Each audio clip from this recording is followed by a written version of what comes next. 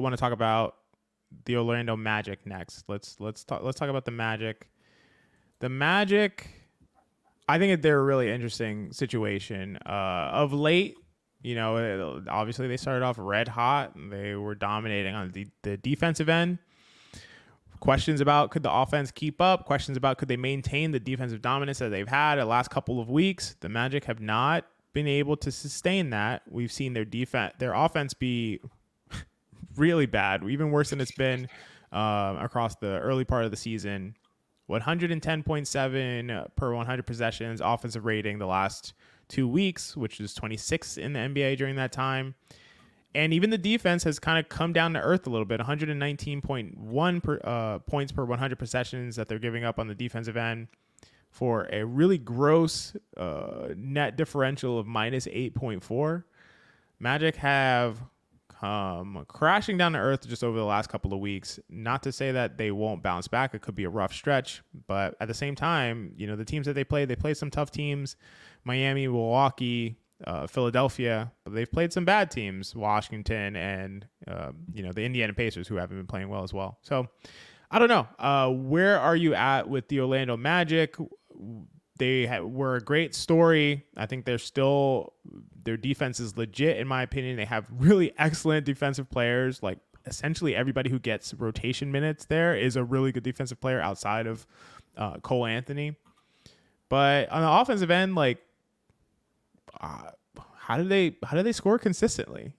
Franz has not played up to the standard that I kind of expected from him. I expect some positive, some regression on his offensive play, and I expect him to shoot better moving forward. But I don't know. I'm not sure that I see it on the offensive end from them. So where are you at with the Magic?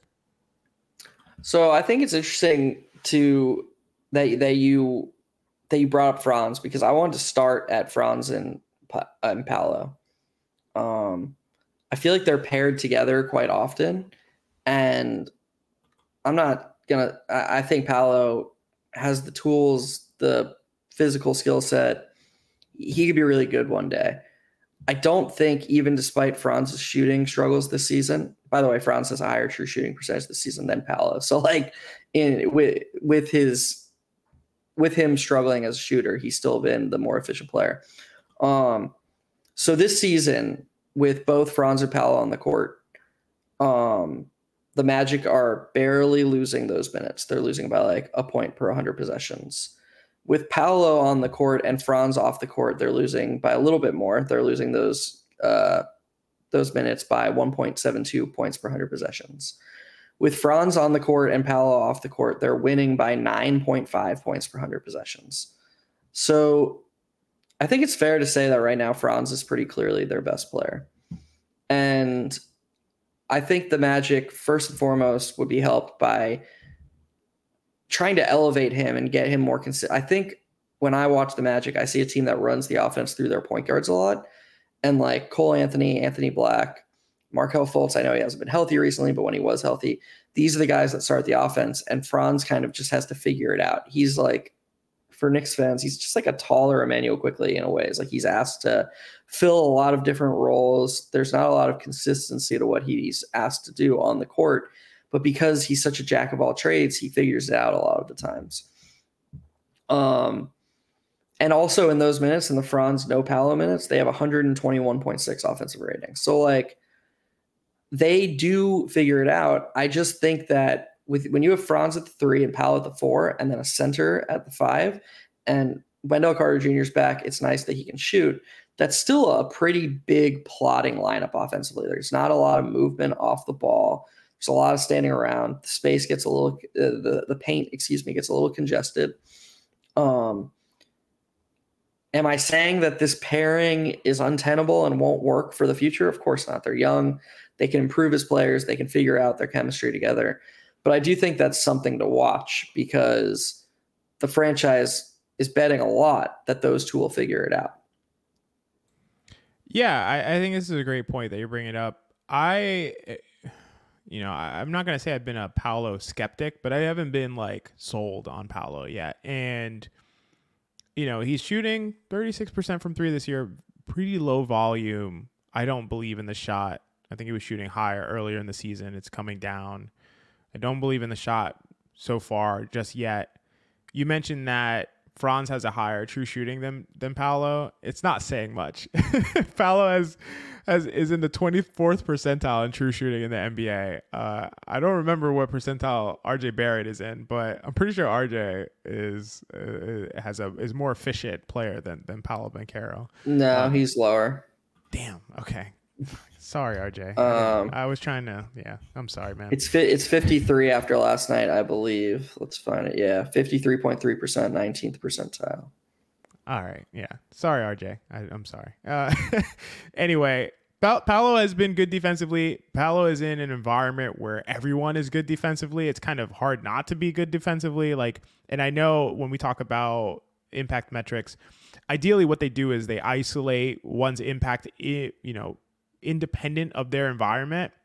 But in reality, in practical terms, it's essentially impossible to do that because, for instance, Paolo may have easier matchups because of the strong defensive players next to him, and you're just never going to be able to truly isolate independent of the teammates and the players around you. So, of course, that's what it's trying to do, but I would say in a different environment, I don't think Paolo would have as strong a defensive impact as he's had so far. And I just think, really, to me, Paolo Banchero, I've always viewed it at his ceiling as like Julius Randle, and I've made that comparison early in his rookie season. I think even before his rookie season started, and I don't think he's going to be as good as Julius Randle. I give Julius Randle a lot of shit. Julius Randle is an elite talent player in the NBA, and wait, you're talking about Julius Randle of the team that every time they step foot on the court, the other team has a better player? Yeah, that exact Julius Randle. Surely that means Paolo's better than him right now. By that logic, it would mean that. So it must, by definition, I must not agree with that. That A premise. equals B. Right. Yeah, exactly. I must be missing something. Kenny Smith is too high a basketball mind to. I wonder if they would agree with that when the Knicks play the Magic, if still the Magic have, the best player on the court somehow. Clearly they probably have it. They probably don't even know the Magic are still in the league. They have a segment dedicated to guessing what team a player's on. They embrace how little they know about the NBA, and they win and then they win fucking Emmy awards. It's insane. What are we doing? God. What the hell, man? Hold on. This segue we're definitely cutting this, huh? No, we are not cutting. This segment brought to you by Frank Barrett 119. It has been tremendous. Just completely given strays to I don't even remember what the show is called. But Inside the NBA. Inside the NBA. The fact that they embrace the fact of how little they know about the league and yet expect us to take their takes seriously and authoritatively. Very, very interesting dynamic. But anyway, to continue what I was saying, so Paolo's 21. He's going to get better. I do think his ceiling is Julius Randle. I do believe that. Julius Randle is an incredible all-NBA level player. If Paolo got to that level, he would have conferred value at being the number one pick. So I do think that is a reasonable ceiling for him. But right now, I'm not seeing it. Again, opportunity to develop. He can become more efficient. He's going to need to be a better rim finisher, and he should be at his size and strength and stature and all of those things. I think he'll get better, but I don't think this Magic team is going to be legit with regard to being a top 4-5 team in the East. I think the Knicks will surpass them, and I think that's just because of the lack of high-end talent. And like you said, Franz, who is also very young, 22, he, to me, is clearly their best player. And I think they are going to need to embrace that and really run a lot of things through him. I think he's a much better passer than he is given credit for. I think he's seen as kind of a spot up finisher, but he can do a lot of things. A very versatile player. And so I think they need to make those changes, but at the same time, I think it's very limited in what they can do until their players really develop and grow as offensive players. And I think we'll see that because those guys are so young, but I don't think this is a year where we're going to see that big leap. They're going to rely on their on their defense, and their offense is going to struggle. The last game that they played against Philadelphia, They scored at a paltry 95.8 per 100 possessions rate, which is completely horrible. And they've had a lot of those kind of stinker games where it's just like, dude, they can't score at all. Like there's just nothing they can do. So, yeah. Embiid didn't even play in that game. And great point. Embiid didn't even play, which is crazy. The fact that Embiid didn't play, and they shot 44% effective field goal percentage in that game. Embiid didn't play, and they even got to the free throw line a ton and still couldn't score. So yeah, it's just I don't see it in the cards for them. So that's where I'm at with the Magic. Any we last we thoughts haven't you want to have on them? Yeah, I just wanted to say we didn't say his name, but Jalen Suggs is awesome at basketball and deserves to be appreciated. He is number 2 in the entire NBA in defensive EPM. So, very good at defense. Number 2. Holy shit. Xavier Tillman, number 1. That's cool. The more you know. Got to watch some more Grizzlies games. Man, I know this is completely off topic, but dude, we gotta devote like a whole podcast to this Ja Morant situation. We do. We really do. It's like, what the hell, man? What the hell? Really they just figured out how to play basketball with Ja Morant on the court. Like that's just the amazing thing is like the intangible. I'm convinced, and obviously I don't have the evidence to really support this, but I'm already convinced that I just think that they're playing harder and like they care more that Ja is there. I don't know if they were discouraged early in the season, like, we can't win, it doesn't matter kind of thing. We'll wait for Ja to get back. But just the energy from all of the players is completely different. And literally everybody's playing better. Individually is playing better with Ja there. So it's crazy. I can't explain it. Yeah. But including Xavier Tillman, apparently, who's number 1 in the entire NBA. And hang on, I want to say Xavier Tillman is also probably the worst offensive player in the NBA, or something approximating it. So yeah, but sure. Dude, he's a walking bucket. He's got it from the elbow, man. I actually don't know if that's true. I don't think that's true. Yeah, it probably isn't. I'm sure EPM would catch that. But Suggs is number 2 in defensive EPM, which is really good defensively. He's amazing off the ball, and he pairs it with just size, athleticism on the ball against guards. He's really, really good defensively. And then on offense, he's hovering around league average. True shooting is over 60% this year, 61%. Efficiency was always his issue. And guess what? His 3-point percentage has only gone up from 33 to 37%. That, I'm not going to say it's definitely going to sustain, but that's a more reasonable, sustainable improvement from a 24-year-old. And more encouraging, he's shooting 58% from 2 as opposed to 49.5% last season. So when you have all these different leaps, this is what XJ always talks about. If your impact improvement is all predicated on one thing, you really need that one thing to sustain. Otherwise, you haven't actually improved. Like you don't want to bury RJ Barrett while he's down. But that was XJ's entire point, is that did RJ get better as a basketball player, or is he just shooting really hot and that's encapsulating the totality of his impact? With Jalen Suggs, he is impacting the game more defensively. He's shooting better from 3, and he's shooting meaningfully better from 2. He's doing everything better. So even if one of it is just noise, he's a better basketball player. We can very definitively say that Jalen Suggs has improved as a basketball player. So I think he deserves a shout out. And I think the Magic, like I was saying with Franz earlier, I think they would help themselves a lot if they stopped dicking around at the guard position and gave Jalen Suggs, the thrust of the minutes, because he's a guy that I was talking about who, from an impact perspective, so little of his impact is tied up in whether his shot is falling or not. And I don't watch Orlando enough to know for sure, but it seems to me like he would be a guy who a lot of coaches would be like, oh, he doesn't have the shot going tonight, let's pull him.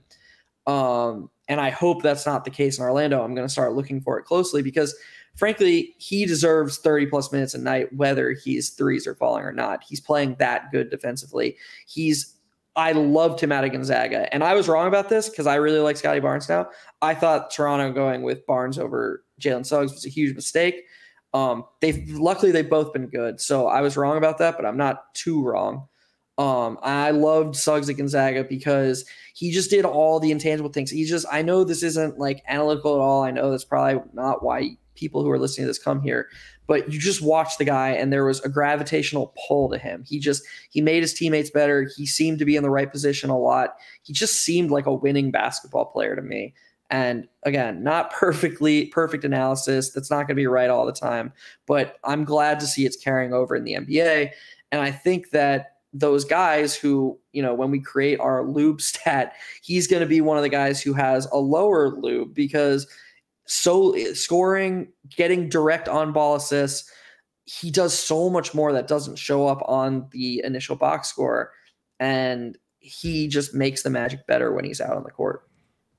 Yeah, I totally agree. I want to give a shout out to Mensa from Knicks Film School, who has been on the Jalen Suggs before the season or early into the season. Mensa was saying that Jalen Suggs is essentially the next Alex Caruso, and that seems to be map on pretty well as far as the way that they impact the game. The defensive impact, the way that they can help out offensively without a ton of usage seems to map on really well. I think even Caruso this year, he has a pretty good offensive impact, but he's shooting 46% from three. I don't think he's a 46% three-point shooter, so maybe some of what we're seeing from Suggs is a little more sustainable. So I think that's all really well said, and really the kind of player that we both value a ton. Again, like you said, so much of the impact comes not from their usage, not from what they can do on ball, but really what they can do all around the better offensive players that they have on the court. I do want to say, as far as the Magic, I think that my guess would be that I think that they are, although they've played above what they've been expected coming into the season, I don't think they're falling prey or falling victim to the idea that they're ahead of schedule and they need to kind of go all in or anything like that. I think that they know that they're taking their time. They know that Franz is 22 and Paolo is 21 and all of these guys are super young. And so I think that that's probably the reason why Suggs is only getting 26 minutes. I think if they were like win now kind of thing, I think Suggs would be playing well over 30 minutes. But I think they want to spread those minutes out to a lot of their younger players. They want to get Anthony Black minutes. They want to get Cole Anthony minutes, even though, I'm not the highest on Cole. I think he's anyway. But yeah, they want to get other guys. They want to get other guys minutes and kind of get development from all of these players. I think if it was a matter of like, hey, crunch time, we need to win games, I do think Suggs would be playing more. I could be wrong. I'm not sure. In all honesty, I don't get to watch nearly as many Magic games as I want to because, for those who don't know, I live in Florida and I live in Jacksonville, which is 2.5 hours from Orlando, meaning that their games get blacked out for me on the NBA League Pass. So when I watch Orlando, I have to watch them illicitly. Then don't tell anyone.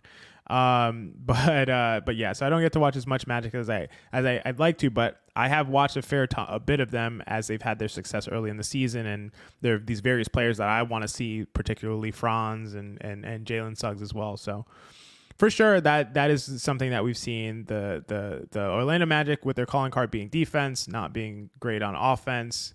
The Indiana Pacers are the exact opposite, and they have been the exact opposite the entire season.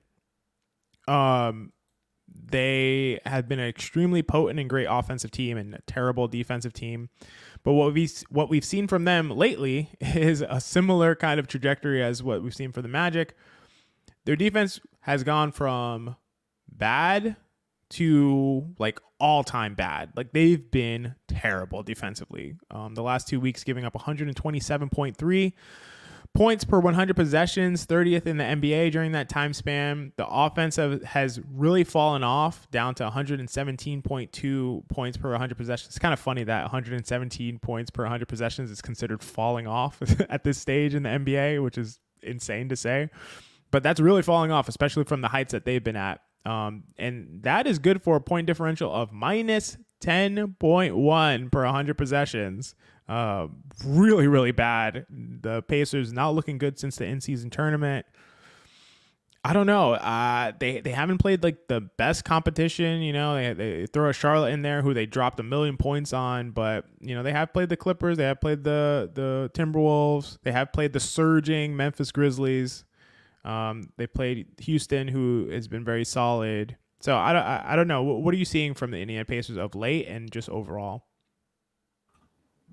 Yeah, it just has to start with the defense. I watch a ton of Pacers. I actually there's a bunch of teams that I just end up watching a lot of. The Rockets are one. I think I've watched like every Rockets game this season, which is crazy. Like That's crazy. Wow. yeah, that's I have no idea why. I think I just love Jabari Smith Jr. I don't know why either. I he had such a bad rookie season, and he played summer league as a former, what was he, the number 3 pick, number 2 pick, whatever he was. I know he was a top 3 pick. I just always mix up if Chet went second and he went third or whatever. I assume he went third, but he had such a bad rookie season. He played summer league as a second year former top 3 pick. And they asked him why he played summer league. And he said, well, I was horrible my rookie season. So what excuse do I have to not play summer league, not play every chance I have and keep trying to improve, which is to me so cool. Yeah. That type of humility, that type of like knowing what you're not good at, knowing the improvements, that type of self-awareness, that's so sadly rare in today's day and age, and especially amongst younger people, not to sound like angry man yelling at clouds, but I just thought that was super cool and made me want to root for him. Anyways, yeah, I watch a lot of Pacers, watch a lot of their film. Their defense is just falling off a cliff. It's just Halliburton's awful, man. Halliburton's defense is terrible. He is legitimately one of the worst defenders in the entire NBA. And that was cool. I mean, it still is cool that he's, one of the best offensive players in the NBA. I'm not saying he isn't, but when you're in the third percentile in defense, he should be better. There's no reason for there are reasons, but there's no reason for the gap to be as wide between him and somebody like Kobe White or Emmanuel Quickley. There just isn't. Like, and you go across the league, there's tons of guys who have less of a physical profile that would be conducive with good defense than Tyrese Halliburton. Do you think offensive load is a valid reason for this? He does. There's heliocentric, and then there's Halliburton. Like Halliburton and Luka are kind of in their own little universe. Yeah. But they can't really do anything else because the Pacers don't have anyone else who can create offense. They could lighten his load a little bit by encouraging him to stop with the whole, okay, I probed, I didn't like it, let's reset, and he uses such a high percentage of shot clock sometimes, just dribbling until he gets the perfect look, and he creates a lot of good offense. Again, not complaining about his offense, but there has to be a way to strike a little bit of better balance, because dude is 6'5", 6'6". He's got a great, he's long, he can jump, he's athletic. He should not be the worst defender in the NBA who plays the minutes he does. And I actually think the Pacers would be well served overall if his offensive load lightened a little bit and he aligned that energy to defense. And the reason I'm going to give is a little bit more intangible. I think basketball teams form the identity of their best players. I think that's something that goes untalked about a lot. And I think if his teammates saw Halliburton starting to hone in on defense more and impact defensively more, I think other guys might follow suit, because, I don't think that they can be this great defensive team, or maybe they can't even be league average.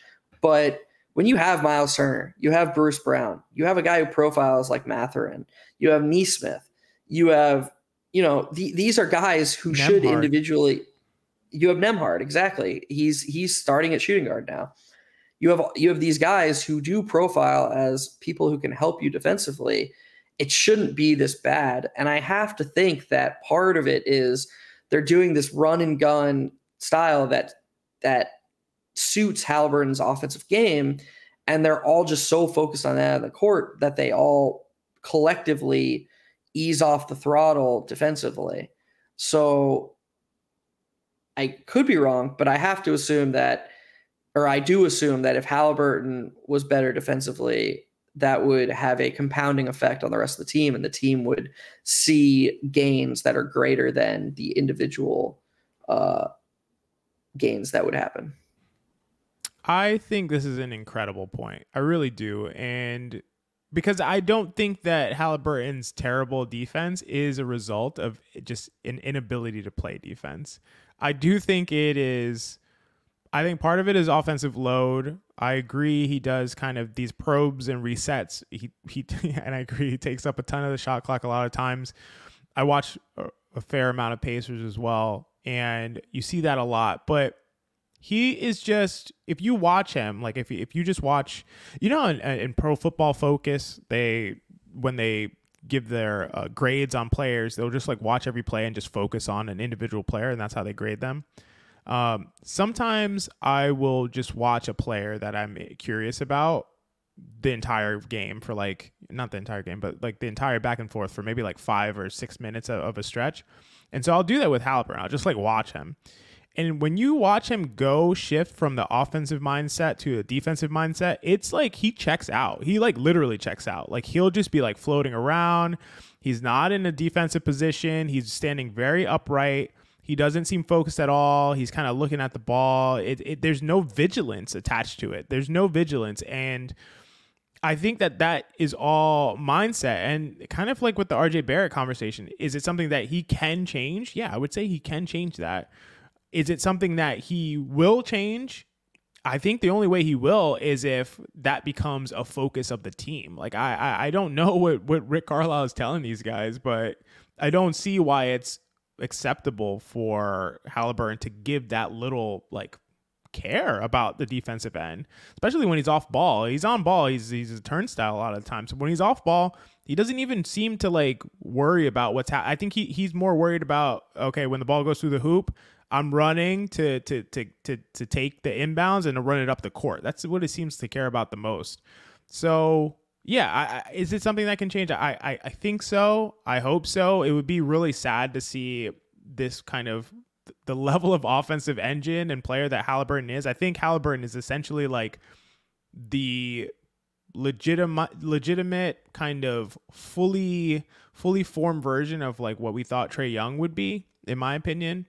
In terms of he's a much better shooter and just as good a passer, and just as much of a heliocentric engine to the offense. I think Halliburton can steer a better offense, honestly, than Trae Young can. And so I really would love to see this team and him be really successful, but they're just not gonna be. And if he's gonna play defense like this, is just there's really no chance. And then can you before you move on, I'm going to have you teach the class again one more time, because you know that I know data, study it, but there are just certain things that stick out to me as confusing. I know you've watched a lot of Pacers. Mm-hmm. Halliburton has the lowest usage of like any of these elite offensive guys. Yeah. And that doesn't jive with the film at all for me.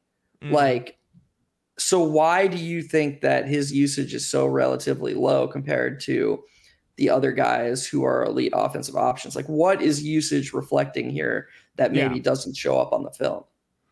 Yeah, it's a great question. So there's usage, and then there's like offensive load. And Halliburton's offensive load will probably, I haven't looked, but probably is number 1 in the NBA, I would guess. Usage just refers to the number of possessions that ends in that player taking the shot and or turning it over and or getting to the free throw line. So that says nothing of like his insane 47.6% assist percentage. None of that is encapsulated within his usage. So it would be like, you could kind of roughly look at like, let's say his assist percentage and his usage and like combine that in a way. That's still not accurate, but as there are metrics called offensive load, which he would almost certainly lead the league in, or be like similar to like a Luka, which you compared him to, which makes sense.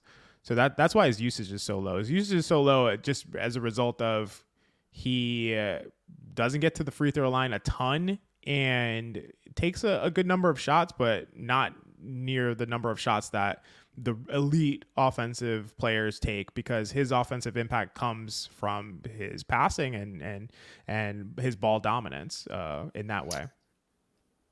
Usage seems a little flawed to me because it only counts assists, right? Not potential assists. Usage does not count assists at all. Oh, that's interesting. Yeah. So it's definitely flawed to me then. Yeah, usage is a shitty stat, dude. Like, okay. Yeah, that's why, again, like I said, I look at stats that reflect offensive load, which consider assists. There are some that consider assist and potential assist, but usage does not consider any of that. Usage is about shooting, turning the ball over, and taking free throws. So, if you pass more, your usage will go down, but it doesn't reflect your ball dominance whatsoever. Okay, cool. Yeah. Thanks. Yeah, for sure. That was well said by you, XJ, and well heard by me. Did you hear it well as well? That's good. Yeah. Yeah. So yeah. Anyway, so I guess the other thing I was going to talk about was, I don't know. I feel like the Pacers are well constructed. They're well constructed, and like you mentioned, they have guys who can play defense. I don't really see there being a reason for them to be as bad. I mean, I think Buddy Hield is not a good defensive player, but he hasn't been horrible in a vacuum this year. And I just think that they're well constructed. I think that there's a lot more that they can do to lock in on that end. There just seems to be not a focus on that end. And I feel like they were outscoring teams early in the season. It's like, yeah, we could give up 120 points, but we're going to score 125, so it doesn't really matter. And that was working for them. But when they've gone to a bit of a lull, which they have, again, like I said, they're at 117 per 100 over the last couple of weeks, which is really down for them, really, really down for them. They were breaking all kinds of records in terms of offensive efficiency, and they're still averaging 122 per 100 on the entire season, but that's way down from where they were at, which was around like 125 or something before this low stretch. So when they're not able to just devastate teams with the offense, they have nothing to go to. And I don't know if it has to do with the in-season tournament, the offensive lull that they're experiencing. They're shifting things around, moving Obi Toppin out of the starting lineup. We'll see how long that lasts. I can only assume that is for defensive purposes. And, Obi has been good on ball in some spots defensively. We posted about him guarding Jimmy Butler and doing really well in that matchup. But, Obi's offense has been tremendous, like undoubtedly has been tremendous. There's really no blemish offensively that Obi has had. Again, plus 1.3 EPM on offense. His true shooting is 97th percentile, 70% true shooting. Effective field goal percentage, 97th percentile. Rim finishing, 99th percentile. He's shooting 38% from three, which will be by far his career high. Even on the offensive boards, he's been pretty good. Like, his offense has been awesome. He doesn't turn the ball over. Awesome offensive player. Kind of the player that we expect to see Obi Toppin be when he got into the NBA. This is Obi Toppin. Defensively, he's been spotty, and I guess, they're trying to see what they can figure out as far as like how to stop teams. But I at the end of the day, I do think I agree with you. And that's why I want to say, I think it's a tremendous point you made about Halliburton, because I think it comes down to Halliburton. I think it comes down to Halliburton on the defensive end. And if he's going to give effort and really lock in on that side, that is going to determine what this team is going to do. And no matter how many pieces of duct tape they try to tape over, all the leaks that they have by putting in Nembhard and all these other things, I think at the end of the day, if Halliburton's not going to lock in, the team is not going to lock in. I just want to add one last thing before we move on. I'm a bit torn on what the optimal path forward for the Pacers is in terms of talent acquisition. Because obviously this isn't the finished product. They know that Halliburton's their guy, but they're definitely open-minded and flexible regarding how to best, build around him. We've talked about OG Anunoby, but is it possible that Anunoby would just be like a Band-Aid for a bullet wound, or is it possible that he would just be part of the equation? Do they need to get a second primary initiator, sort of the way the Knicks have both Brunson and Randall? Like, Brunson's defense is bad, But how bad would it be if he was creating offense at the level Halliburton would be? Like, we don't even know. And I don't mean that to excuse Halliburton, but like, I do think that you watch Jalen Brunson, you watch the film, he's trying to execute Tibbs' schemes. I would never, ever begrudge Brunson for a lack of effort. Is he perfect? Does he miss some stuff? Of course. But he's there taking charges. He's there. His body's on the ground. He tries stunting. He tries recovering. He's trying.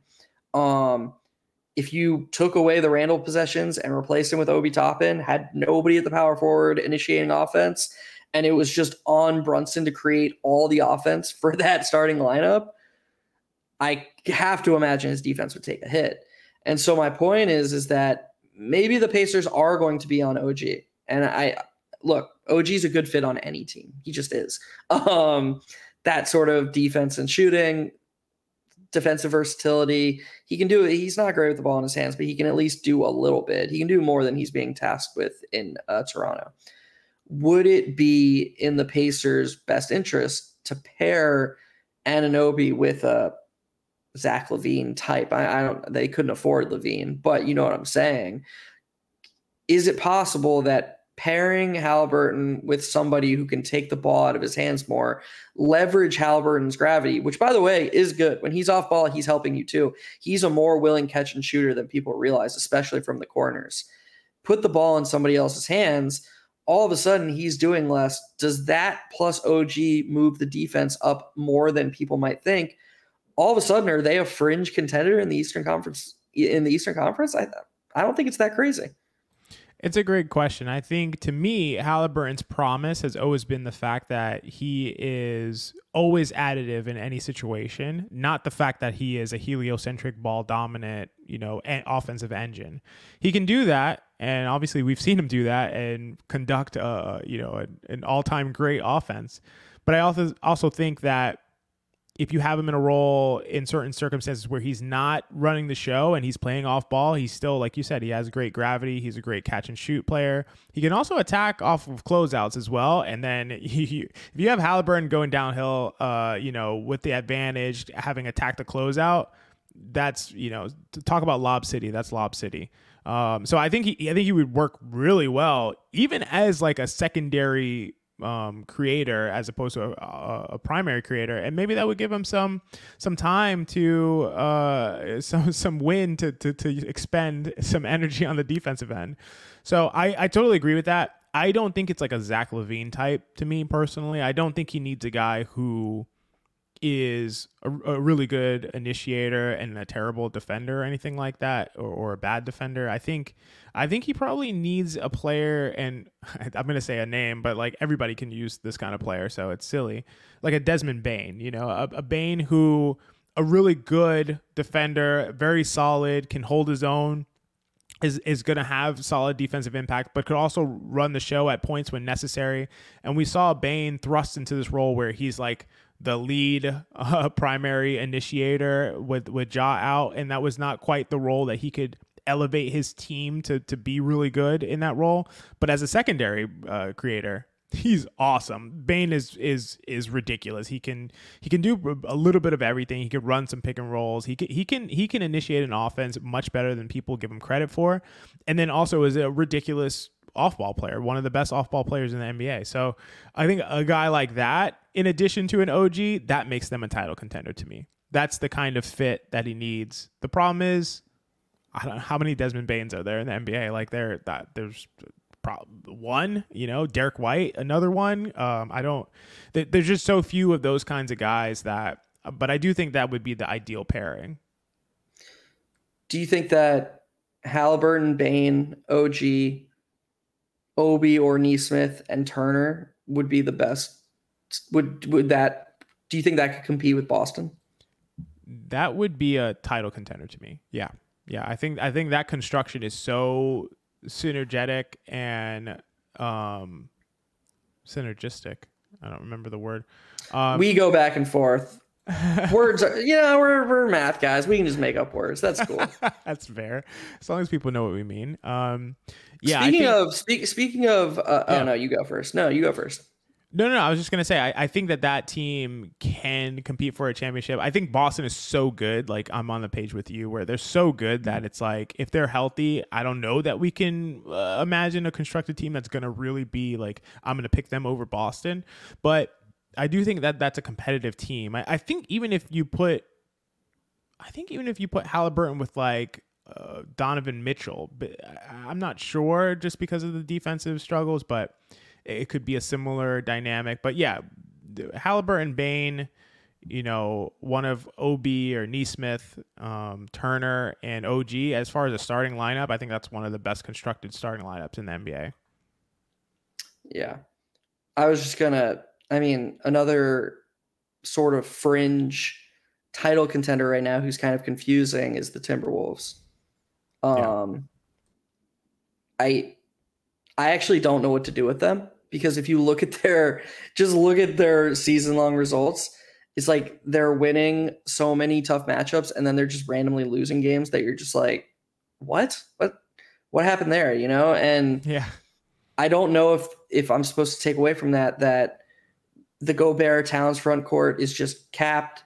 Maybe Edwards still isn't, we were putting him in fringe MVP discussions early to start the season. I think he's tapered off a little bit and he's definitely reeled it in from an impact perspective. McDaniels is just getting back from injury. We know he's, a pretty damn good 3-and-D guy. He's one of the best defenders in the league, actually. And then Conley is just kind of the perfect point guard for that group. Like, obviously you could do better, but you're assuming the other four guys, that you want Edwards to be your number one option. That for Towns to maximize his impact, he needs to space, he needs to shoot, and he needs to do some things with the ball in his hands. So even Conley in his older age, he's going to knock down threes. He's going to be in the right spots. He's going to run pick and roll a little bit. He still can defend. I don't know. What are your thoughts on the Timberwolves? Do you think they're for real? What are you thinking? I think the Timberwolves are legit. Like, I'm not worried about the Timberwolves. Yeah, I agree with you. They've had like weird random losses that are just like, well, they're like losing to the Pelicans or something like that. But at the same time, I think that they're legit. I think their defense is legit. I think their defense has sustained all season. Even looking over the last 2 weeks, they still have the 5th ranked defense in the NBA over the course of the season. Obviously, the 1st ranked defense in the NBA. Like, I think their defense is real. It is what it is. We're going to see that against essentially any team. The weakness to them, or the most glaring thing that I've seen, is their loss to Oklahoma City, who I think at full strength, I think OKC will beat Minnesota in a series. Like, I think that's a bad matchup for Minnesota.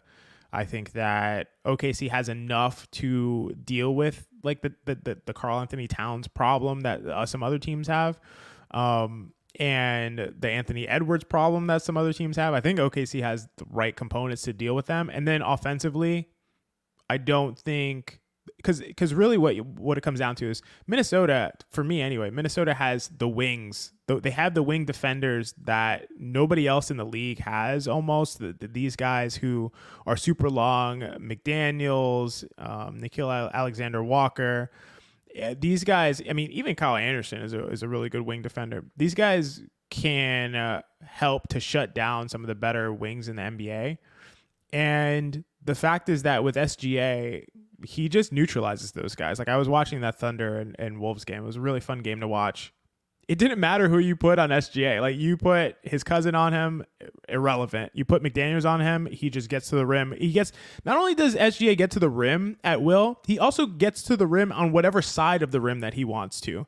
So if you bring nail help or something like that, he'll just go to the other side and get all the way to the rim. Like, you literally cannot stop. You can't choose a path. You can't send help and it's like, oh, okay, we'll shut him down because we'll force him this way. He'll go the other way. Like, you can't stop him. And no matter what, I know that sounds hyperbolic. Can you tell I'm a fan of SGA? Yeah, so I just think that they have the antidote. They have the solution to the problems that Minnesota poses. But outside of that team in the West, I think they can really compete with anybody just based on their defense. I think they can do enough offensively. And we know, like, when it comes down to it, and I'm not one of these, like, crunch time guys, like, whatever, but when it comes down to it, Anthony Edwards, he can get a shot off. He can get a good shot off. He is nearly impossible to stop. He can hit a spot up three. He makes good decisions with the ball. I think they have enough firepower that they're not like the Magic in that like their defense may be legit, but they have no firepower. That the Minnesota Timberwolves are almost the opposite on offense. I think they have a great defense, and I think that's legit. And their offense, I think, can definitely carry them to real contender status. Are you kind of out on them as far as a real contender in the West, or what are you thinking? I think that they're still a piece away. I think their depth is going to be an issue in the playoffs. I think a huge burden is going to be put on Edwards' shoulders. And I thought you made a great point when you brought up OKC in the matchup. I think when you look across the West, there are actually going to end up being some pretty rough matchups for Minnesota because a lot of the teams in the West are capable of going small and mitigating Gobert's defensive impact, which is a huge driver of the team's success. It's not just OKC, in my opinion. I wouldn't love Minnesota in a series against the Clippers. I wouldn't love Minnesota in a series. Shit. I'm not going to say it because they look awful right now, but even against like the Suns, like if the Timberwolves got that 1-8 matchup against the Suns and the Suns were healthy, look, I'm not saying that the Suns would win. I guarantee you the closing line would be smaller than minus 150. Like the books just wouldn't have that as this huge advantage for Minnesota. That'd be true for the Suns against anyone, though. The Suns are always gonna kind of get some love from the books just based on the superstar advantage. You don't think so? I don't know. I feel like if the books were going to try to bias it or use people's biases against them, it would work the other way. Like they want you to bet Phoenix if what you're saying is true. I'm not saying that the superstar advantage is real. I'm saying that people believe in it, so people would bet Phoenix. I know, right? And I'm saying that would move the line down. Oh, okay. I see what you're saying. Yeah. Yeah. Yeah. Go ahead. No, it's cool. And you just keep looking in the West, and it's just like there are all these teams that I don't know how many teams in the West Minnesota's going to be able to be like, no, actually, you're operating on our terms, unless Edwards can really, really sustain greatness as like a top 5-10 player in the league. I don't view them as a title contender.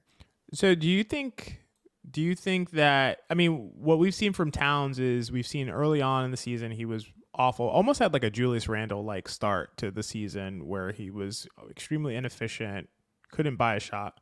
He's come on exceedingly well of late. And obviously I believe that, I think that you believe this as well. And you've talked about this. Karl-Anthony Towns' best offensive impact comes from when he's a center because that's where he has the best advantage. But I do think as far as his efficiency, he can take some fours off the dribble. He can post up some smaller fours. I think he's a little bit underrated at this point in terms of being the two offensively to Anthony Edwards. It feels a little bit like when, not you, but when people talk about the Timberwolves, it's like, yeah, Anthony Edwards, and he's out there and just has to do it all. And it's him and a bunch of guys, defenders around him. It's like, well, Karl-Anthony Towns has been one of the best offensive players in the league over the last 10 years. So I like a lot of that comes from him being at the 5 and having that advantage. But his shooting's incredible from 3-point, mid-range. Again, like I said, he can post up. He can pass a little bit. I don't know. I think Towns is getting a little bit underrated in the equation. And I don't think Anthony Edwards needs to be that, like, he's going to be a inhuman top 5 offensive player that no one can stop. It's the only way they'll move forward. I think Towns can do a lot more than we're giving him credit for. He can. And the point you brought up about, using his size against power forwards, that's going to be helpful. Although I wish Towns, and I know it's harder with Gobert on the court, but at least in the Naz Reid minutes, I wish he would utilize his back to the basket game a little bit more. he really, really likes attacking like he's a guard, like dribble, like He getting does. his Yeah. it's a little bit frustrating as a neutral observer because when he was at Kentucky, his back to the basket game was so advanced, and his rookie season, people forget this. He had one of the greatest rookie seasons like of all time. Like he was just immediately really good. He was an inside out guy. That's what he was. He was a center who got touches back to the basket and he would occasionally shoot threes. Now he's very firmly outside in. Everything he does starts with the three. He's leveraging his ability to shoot threes. And when people close out too tight, he tries to take them off the bounce like he's a wing or a guard. I think it's because of Gobert, though. You don't think so? I feel like he's intentionally playing that way because he's in that role. Like he's playing like a Julius Randle. I feel like right, he is, and I'm saying that when he shares the court with Naz Reid, I think he can switch it up because Naz Reid is the spacer in those, or they're both spacers. That's why those lineups are just so successful. Yeah. Because they're basically playing 5 out if you have the right combination of Naz Reid. Can we talk like Naz Reid is? I can't believe what a perfect like tweener or bridge between a divide he's served. Everybody since the Gobert trade has been like, okay, now they're locked into this kind of bullshit of 2 centers playing all the time. And what Naz Reid has allowed them to do is he's given them a second 5'4" tweener who's an elite shooter who can spell the Towns minutes and just play power forward next to Rudy Gobert and go with these tall twin tower, tons of rim protection with shooting still. And then you put him next to Towns, you maintain the rim protection, but now you're 5 out and you're playing a totally different style. That versatility is incredible to me. That was such an underrated signing this offseason. Yeah, I mean, I couldn't agree more. I think Naz Reid Naz Reid is shooting like 41% from 3. Do I think he's a 41% 3-point shooter? I mean, it's possible. He's also shooting 90-something% from the free throw line. Do I think he's on a little bit of a heater? Yes, but that considered, if he comes down to like 37%, it's still perfect. He's still perfect. He fits exactly what they want to do. And as a counterpunch to the Gobert like lineups, it's crazy. It's just like, hey, we're kind of playing Gobert off the court a little bit. What are you going to do now? Oh, we'll just bring in Naz Reid. Like that's an awesome advantage that they have, which I feel like insulates them to some of the disadvantages that you described, which I think is true. I think Gobert is all-world, all-time great defensive player, one of the greatest defensive players of all time. I just said that in 2 different ways for some reason. I'm not sure why, but he's susceptible to being played off the court, and that's something that we talked about in a previous episode. But the fact is that in those other circumstances, when Gobert is off, it's like your defense dive bombs. But in this case, I don't think it does because you still have the wings and you still have Naz Reid, who's a really good defensive player as well. So I think that it's a great kind of combination to have along with Karl Anthony Towns. And I think that really bodes well for them as long as those guys stay healthy. I just think that this is a legit team, and I think that they'd be okay against pretty much anyone outside of an OKC, in my opinion. Well, the big thing is, we talked about this last episode, the Gobert minutes in the playoffs are going to be tough. Like, not overall, but there are just going to be stretches where you're like, oh shit, like they're ignoring him on offense and they're not even going in the paint on defense. They're just getting all these open threes. We have to do something. The existence of Naz Reid makes that much more tenable. And Rudy Gobert, for all of his, whatever you think of him as a person, he doesn't scream to me as someone who wouldn't get it, who wouldn't be like, okay, like, this is my team, like I feel like he's someone who wants what's best for the team overall. So if I was going to go back real quick to your Edwards versus Towns point, I do think that when the defense slows down, and this is the reason why I brought up the way Towns gets his baskets, when things slow down in the half court, you just need someone who's creating those breakdowns organically.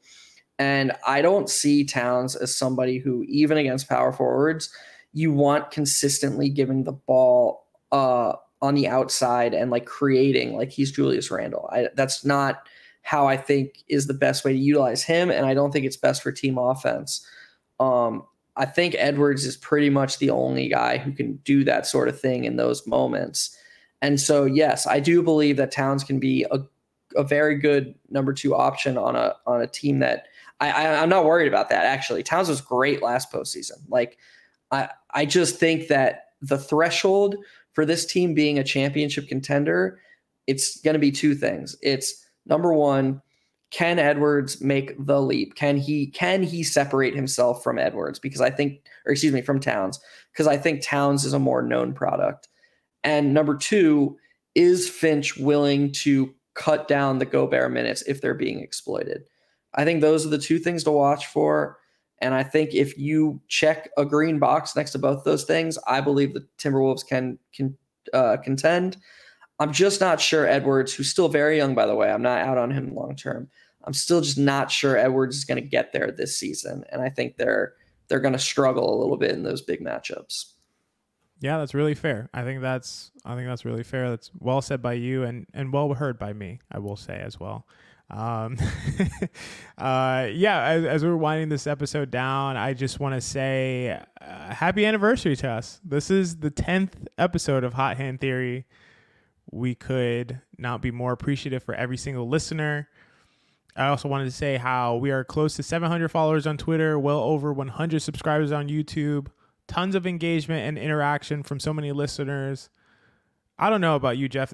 For me, this thing is growing extremely quickly for a completely independent venture that we started. Like, a new sports pod without backing doesn't necessarily grow like this. This is not a guarantee that it would.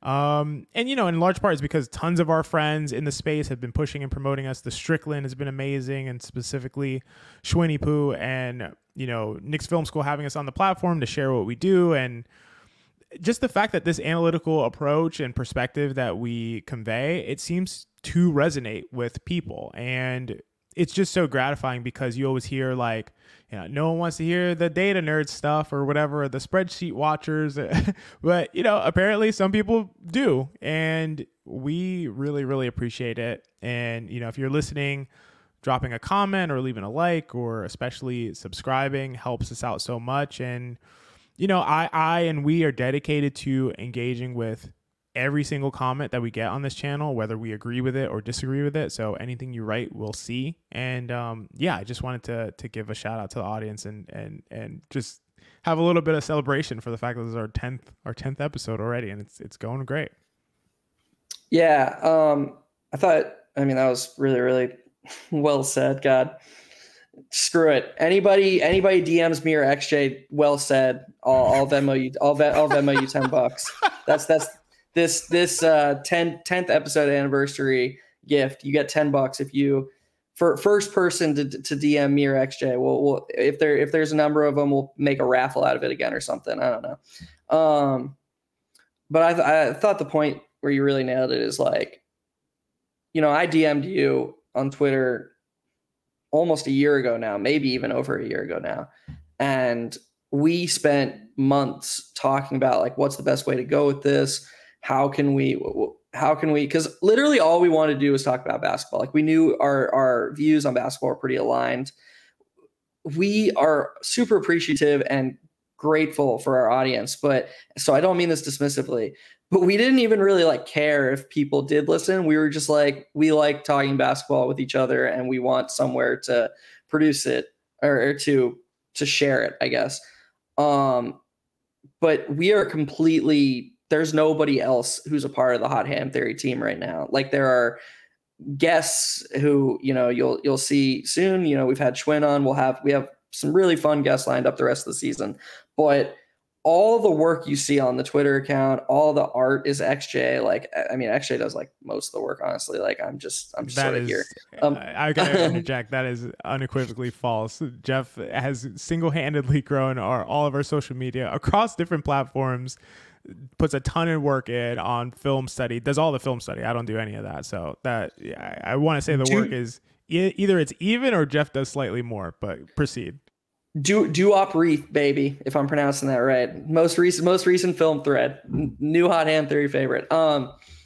So you watch all these videos on YouTube or you listen to stuff on Spotify, and it's like, oh, like, and you're like, dude, fuck this. Like, this is like a produced podcast. Like, I don't want to give Blue Wire, and that's not shade at Blue Wire, but it's like, I just want people who are listening to know any support you give us, you're giving directly to us. And that's why we're so committed to, like, if you comment on something we do on Twitter, on YouTube, Instagram, anywhere we are, we're doing our best to interact with you, because our goal is to talk positively about the NBA and to help shape the discussion and frame the discussions more positively.